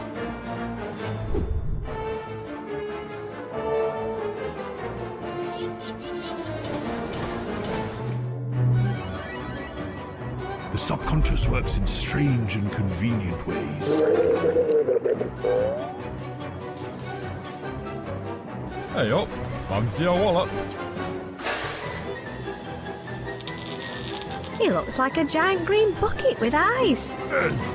I imagine it'd be terrifying for small children. Please stop that.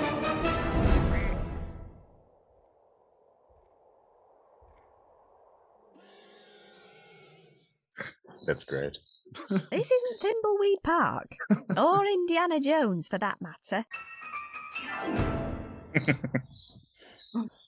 That was a trailer for Lucy Dreaming. Darren Bell says, another awesome game, which indeed it is. And he said, thanks for the in-depth answers, guys. So now before we finish up, would you like me to do an impression of Lucy Dreaming, Tom? Is this an impression of my wife doing an impression of a small girl? Well, if you put it like that. Please do. That's not weird. Let me just record this because I. Oh no! No, I don't think I will do an impression. I mean, after all, what would I be doing? Do an impression of Lucy Dreaming? Sorry. Not bad. I think it sounded. That was beautiful. I think if you're making Lucy Dreaming 2, she's going to have a sister, and I think I'm going to play. You're going to be the beautiful sister. Okay, I got that. Yeah, I think your game will sell really, really well if you add me as the voice of, the main. I think I could be the main star. But is that a Welsh accent she's got, Tom? It's like a Northern English accent. So, she's so my wife who did the voice. She's from kind of around the Greater Manchester area, but the accent is more kind of Yorkshire, Lancashire. Oh yes, I see. Yeah. Okay, yeah. It's interesting because of course down here we don't hear those accents at all, but my husband and I are huge fans of panel shows, so we hear everything we know about accents we've learned from British panel shows. So I'm always interested to see which area a particular accent's from. Yeah, it's kind of northern English, sort of, well, northwest as well. So it's so different because when you go in like northeast, you kind of end up more kind of Geordie, sort of Newcastle kind of thing. But yeah, it's amazing actually the amount of variety that there is in such a small island. It is it's really insane. I mean, there's weird. like Yeah, 30 or 40 distinct regional accents, and it's this tiny island. Yeah, you go on the motorway for half an hour, and all of a sudden you can't understand anyone at all. It's bizarre. Oh, it's similar in Ireland. You know, we're an even smaller island, and if you go just even 20 minutes down the road, it could have a completely different accent. You know, if you go to Cork, you know, it's like what is and Kerry, and you're like, wait, what are you saying? There are jokes. You know, there are farmers from Kerry. And when they're interviewed on the news, and I was like, I can't understand a single thing that guy is saying. I've seen a few of those. It's quite funny. There's an Irish YouTuber called Call Me Kevin who has done exactly that. He's pulled up videos of Cork farmers being interviewed and translates for you. And even he's like, give me a second with this one. Let me. Very thick accent. Oh, it's very. But anyway, I think Darren Bell has accidentally given away the answer for our question. All right, we'll have a different one then. We'll have a different question. So the question was going to be which famous voice actor. Actually, we could still do it, but which famous voice actor appears in Lucy Dreaming? It is Dominic Armato. And I'll ask Darren Bell's question in just a second. Do you have another question that people can find on the Steam page? Let me just have a quick look. We could go with the first question. I was going to say, go with the first question. I'm just trying to see if there's anything in terms of the...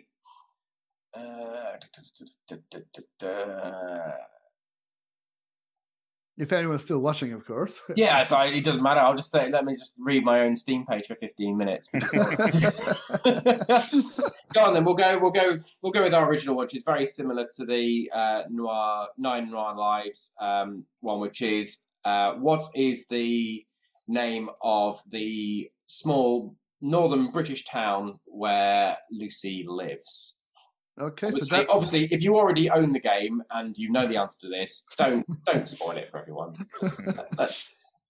Let the other people who aren't actually watching have a go. Well, that would be difficult, but yeah. So if people have, well, I suppose this is open to anyone. Darren, sorry. Absolutely, yeah. You can give it if you get a free copy of it. You can give it away to friends at.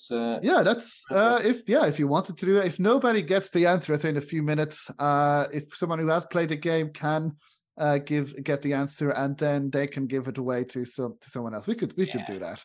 Well, while people are searching, hopefully, if there's still people watching. Darren Bell, so again, the question is, which fictional town is Lucy Dreaming set in? And the answer is on the Steam page. So again, this is open to anybody watching. Darren Bell asks, while we're waiting for the answer, before we finish up, could you ask Tom, how many times has he been able to get 3 wallops on the Goose Wallop minigame? And how did he get Dominic Irish Creep with Armato involved in the game? Now, I think you went through that in a previous interview that we did. Not the Goosey Wallop one, I haven't. No, my 7-year-old son he's nailed Goosey Wallop, so he can get that goose proper every time. He's got the timing on it. It's easier. I feel it's easier on a touch screen, and I don't know why. It just feels like you're actually kind of hitting. Okay, so I'm playing it on my Steam Deck. He's been testing it on a Switch, Nintendo Switch dev kit that we've got, that we've been sort of doing testing it on, and he's managed to get it more times on that and on the iPad than I don't think Emma, who's my wife, who's the voice of Lucy, I don't think she's managed to get 3 wallops at all. Actually, I've managed it maybe 3 or 4 times. I had to put the hours in to be able to do it, to test it, to make sure that it did work. But it's not. And I've had some people who've been kind of a bit annoyed by it because they've assumed that it was mandatory. You had to do this kind of little mini game to complete the game. And I think even one of the reviews that I've had, I think it was a Spanish review, sort of kind of was a bit pissed off that they'd obviously spent a large amount of time trying to wallop this goose 3 times. Just for anyone who's sort of not seen, it's a game that it's a mini game that's only in the game because my 7-year-old, he's 8 now, but he was 7 at the time, requested that I put in it. So I've created this little kind of Village Fate sort of scene, and there's a game in there which I just wrote Goosey Wallop and put a picture of a goose and a mallet on it. I thought that's fine. That sounds like the sort of thing you'd get at a Village Fate in England. And then, like, when my son was kind of testing it very early on, was kind of looking and going, why can't I play this game? Why I need to be able to play this game? Like, right, okay, fine. So, like, it's not. I mean, I know it's like he's not like the kind of creative director of the studio, but also I feel like I'm kind of obliged.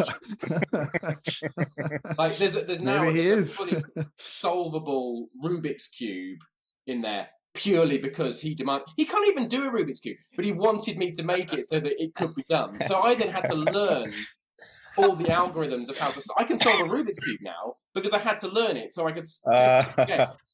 That's fantastic. So yeah, so you have to. So essentially, it's a goose on a wheel that spins, and you have to hit it 3 times in the head with a mallet.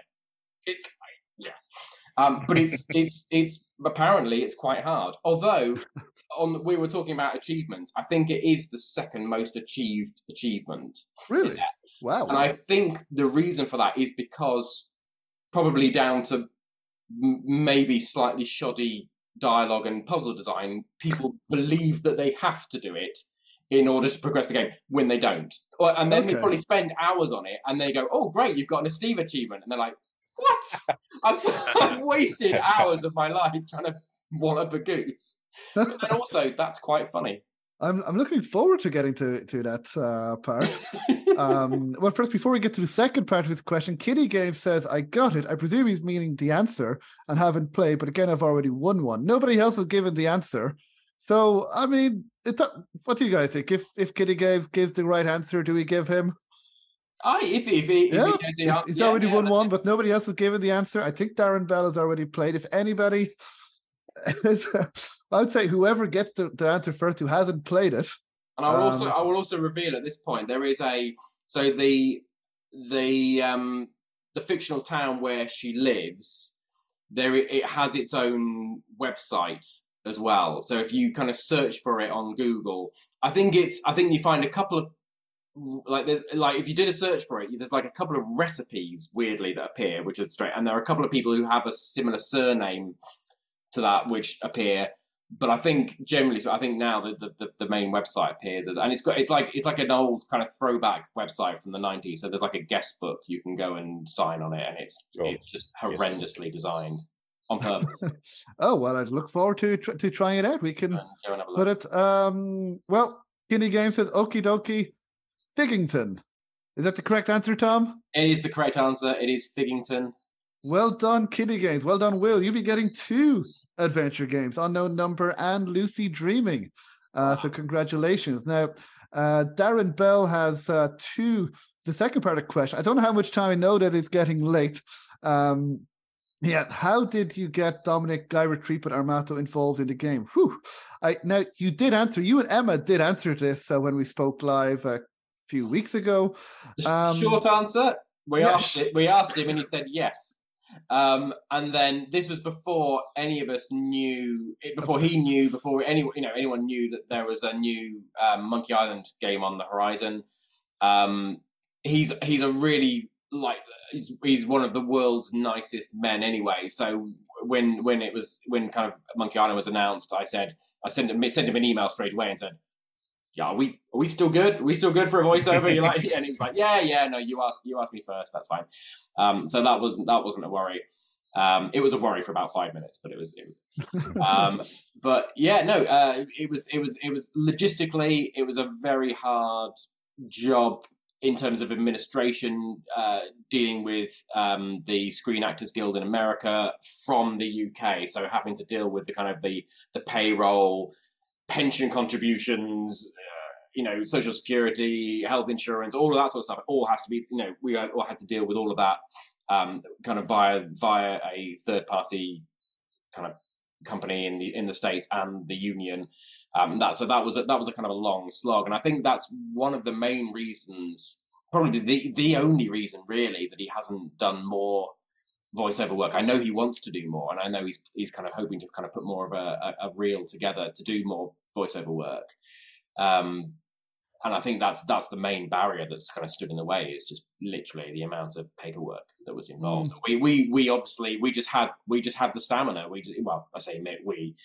Emma had the stamina and saw it through, and we managed to cross all the T's, dot all the I's, and eventually did it. And I didn't announce it until after we'd had all the studio time, every single line was in the can, and I had the sound files, and we'd approved and we paid him, and everything was done. It's like, right now I can tell people, because it was, at any point I felt like the rug could just be kind of pulled out from under us, and we'd end up with another, load of contracts to sign or something. So it was just a long kind of administration paper trail. Not the most exciting story. No, but well done, and I'm sure it was worth it in the end. It was, yeah. It was worth it just because he's just lovely. I got to have chats with him, and he's just a really thoroughly nice, intelligent, conscientious, clever, funny guy. It's just it's been a real pleasure working with him. Well, hopefully I can get him on the podcast. I cannot guarantee anything because have you asked him? I have, but I had to go through, Devolver, and that was a bit awkward. That was during. Just send him an email. I'll send him another email, and because I had to go, going through the publishers, and they were lovely as well, but it was. Is that because you wanted to talk about Monkey Island? If you didn't want to talk about Monkey Island specifically, I'll send him another email and ask him, hey, do you want to talk about Lucy Dreaming? Wink, wink. I want your favorite recipes for voice acting. True. Yeah, well, I'll get in touch with him again. I cannot promise anything because I can't force people to join the podcast, but anyway, I know that I'm keeping you guys way past what I said I would, but so to finish off, before we go, for Christmas and New Year's, and before Daniel goes to the beach, because apparently it's summer over there in South Africa. Tomorrow we're going to a water park, just saying. Okay, I think I can mute people here. Yeah, if you could, that'd be great. Thanks. It's sometimes it's a curse having perfect summer weather. It's a burden I carry heavily, but I do it. But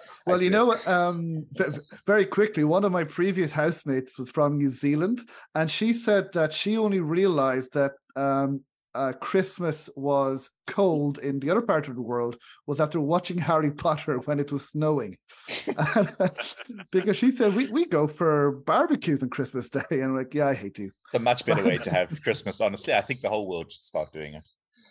I am not going outside and cooking stuff on a barbecue at the moment. I can tell you that here in Sweden, the sun is more like a myth that we dream about, really. William's been there for midwinter for a few months. He's told me the stories. I'd love to go. It's like 10 o'clock to around 2 o'clock you get sun, and it's dark. That is the weirdest thing. It's like 3 o'clock and you look out and it's dark and your body's like, nighttime, dinner, sleepy time, and then you wait, but I haven't been awake that long, so it messes up your body as well. But yeah. Need more vitamin D. Yeah, we think we have it bad, Tom, in England and Ireland, but it's very pretty. I mean, in December there, the lights, it is magical. I mean, it is so you can pretty. see the lights because of all the darkness, so yeah. It's all bang for the buck for electricity. Well, before I let you go, I'll go through each one of you. Pontus, I'll ask you all the same question. Now that you've released the game and it's got great reviews and all, are you thinking about making another game, or are you still, sipping your martini, watching the money and the reviews roll in? Or are you done making games now? Is this like, no, this is a once off? So the plan was always to make like what I said before. Like I really find that this is what I wanted to do my whole life ever since I was a kid. Like this is like it took took me quite a while to do it, but now I'm finally like working in the genre that I always wanted to work in. So I'm very happy about it. But when you, the first question you asked, like how it feels to now be game developers, in some sense we were more game developers before we released. Now we're just lamenting over the we should have done this, and why is that still and porting to strange platforms that takes a lot longer than we hoped and whatnot.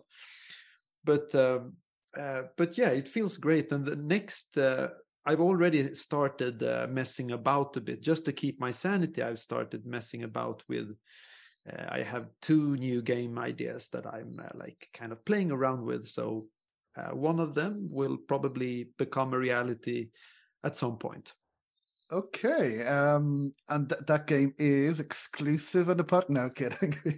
Yeah, maybe a bit. Maybe Later. not quite now, but maybe at some other point. Great. Well, look, we hope to hear very soon what you're working on, and the very best of luck with that. And thank you very much. The same for you guys, William and Daniel. Now that you've released Nine More Lives, now we were speaking before recording that story arc finishes. It has a very good ending, but then there's also a little teaser about a possible sequel and in a possible interesting location, which is very different to the first game. I don't know if I'm giving too much away. I don't know. I'll stop talking. I'll put it to you guys. Are you guys considering making a second, or again, like with Pontus, you're still resting, you're still getting a breather after 5 years? Working on Nine More Lives? I've actually got in an L2 document, a kit design document, and I've started on it. But the thing is, it's all still fun right now. Unfortunately, the game, the first one needs to make a certain amount before it's even feasible to start developing a sequel. So that needs to happen first. But this has always been a longer story with the characters, and we've got exciting stuff for the sequel, and it's really great stuff. Really, I think people will love it, but things need to happen. Maybe we do a Kickstarter, but what I'm not going to do is what I did with the first game, is upfront fund it. It's not the way to go. So maybe a Kickstarter. Maybe if the game has recouped more cost and I've had a year or 2 to just relax with the stress of releasing the first one, then yes. But I do want to revisit that world. We love it. Daniel, I don't know if you want to add anything there. No, he doesn't want to work in another game. Sorry. I'm surprised. It was a crazy amount of work, but writing those characters is really fun. Cuddles and Tabby, such a fun duo to write, and I would not be able to resist writing them again if the opportunity arose. So we'll see. Yeah, well, look, I really hope so. Anyone watching or listening afterwards, go out and buy the game. We want these guys to make more. As Tom, you were saying earlier, that if people play the game and buy the game, then as well you could make more games. So I just really want you guys to keep working. I really enjoyed Nine More Lives 1, so I really, really hope that that it does well, it makes its money, and they can work on another one, or you go through a Kickstarter. I think, well, it's better if you guys can make the money, because that's what it deserves. So the very, very best of luck with that. And then Tom, I know you've just released Lucy. You've spoken about all your not troubles, but how with making it, getting Dominic Armato and that as well. But would you consider making another game, either Lucid Dreaming 2 or another, or are you like, no? I wouldn't consider making a Lucid Dreaming 2. I feel although from a pragmatic point of view, with Emma doing the voiceover, that was a huge benefit for us in terms of the cost, because that's where voiceover is where a lot of the kind of the cost lie with it.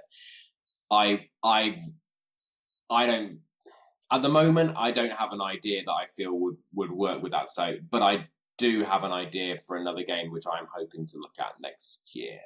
Ooh! So we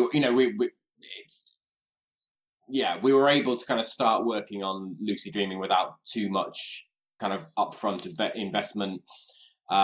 So I think we can definitely look at getting kind of a demo or something together, and then maybe look at Kickstarter again and that sort of thing, and just see how we go. But there's an idea, but I'm not giving anything away with that. But it won't be a Lucy Dreaming sequel, I don't think. Okay, with something original.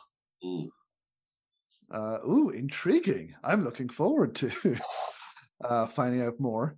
Okay, well, look, it's been 2 hours that I've kept you guys. I've really, really enjoyed it. So thank you to, again, Pontus Wittenmark, Tom Hardwidge, William, and Daniel for joining us. And I'd say, look, play those games. Congratulations to the winners of the games. I probably should have thought about this beforehand. Let's see how I can get into. Well, I know Kinney Games, and then Darren and Olivier. I have to see how I can get in touch with you guys. Don't know if we can get in touch on YouTube, but again, you guys can chat to on Twitter or Facebook as well. We will see, but we will send you the codes for those games as well. Thanks for everyone else for joining us. Darren Bell says, really enjoyed the stream. Thanks, everyone. Kinney says, fun chat. Thanks all. Thanks for hosting Short, and congratulations on your game launches, devs. See you around. And the very best of luck to Kinney. I would mention to everyone as well.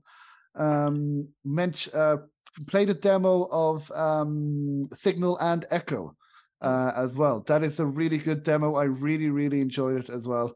I would encourage people to check that as well. And well, Merry Christmas to everyone. Enjoy the snow, Pontus, and Daniel, enjoy the barbecue on the beach. So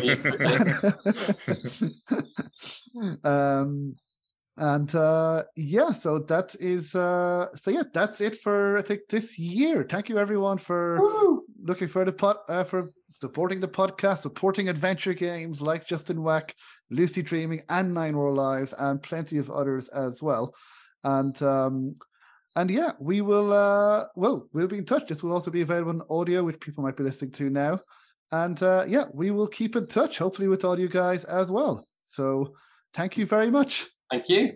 Thank you very much. Thanks. Guys. Great talking to you. Cheers, everyone. Bye-bye.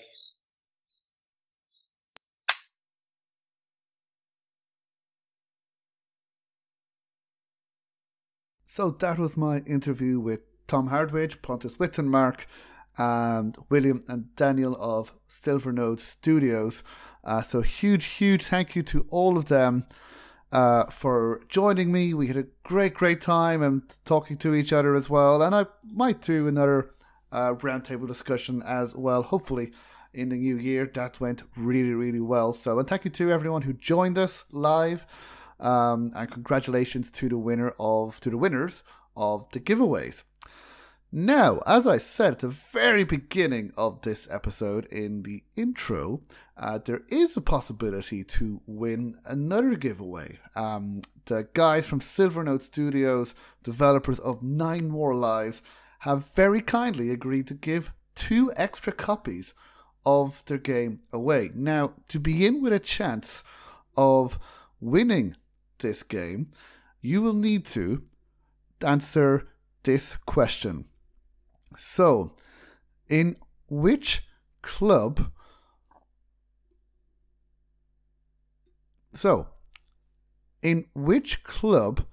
do all the criminals hang out in 9 More Lives? So say that again. In which club do all the criminals hang out in 9 More Lives? You'll need to do a little bit of investigation. You can check the website, the Steam page maybe, and then once you think you know the answer, you can email the answer to us at info@adventuregamespodcast.com, and the first 2 people who send us the correct answer will win 2 copies of 9 More Lives, 2 Steam codes of 9 More Lives, one of the best reviewed traditional point-and-click adventure games of 2022. So that is it for this episode and for this year. So thank you to everybody who has listened, who has supported us, who's watched the videos, both live and afterwards as well, and who's supported us over this year and before as well. And there's plenty happening in 2023. So this past year, we sponsored Adventure X for the first time, which went down really well. We started doing live interviews, which have also been a success. And we've been reviewing a lot of adventure games. And the podcast is growing and growing. We had record amounts of listenerships. We broke the 1,000 follower mark on Twitter.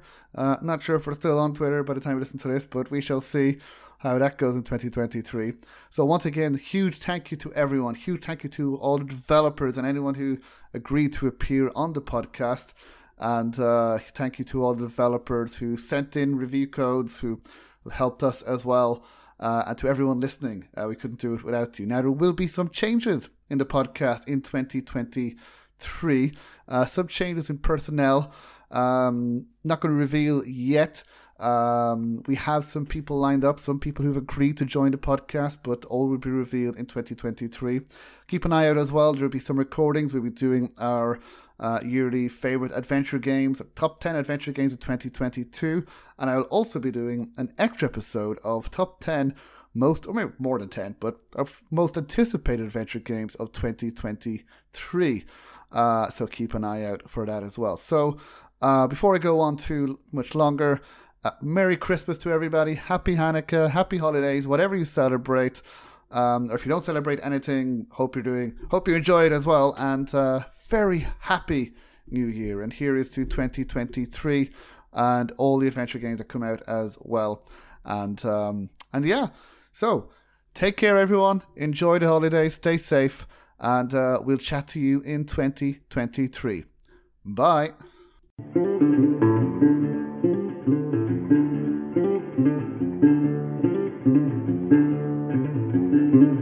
If you like the Adventure Games podcast, then please subscribe, rate, and review wherever you listen to podcasts. Please leave a review on iTunes if you can, as every review helps, and reviews will help get the word out, especially for adventure game developers who appear on the podcast. Now, you can also follow me on social media. You can follow me on Twitter at AdventGamePod. You can follow me on Facebook at Adventure Games Podcast. You can also follow me on Instagram at Adventure Games Podcast as well.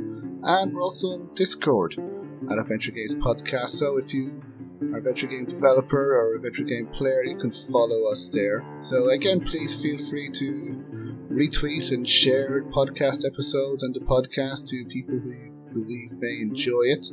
And you can also find more information about the podcast on www.adventuregamespodcast.com. So until next time, thank you.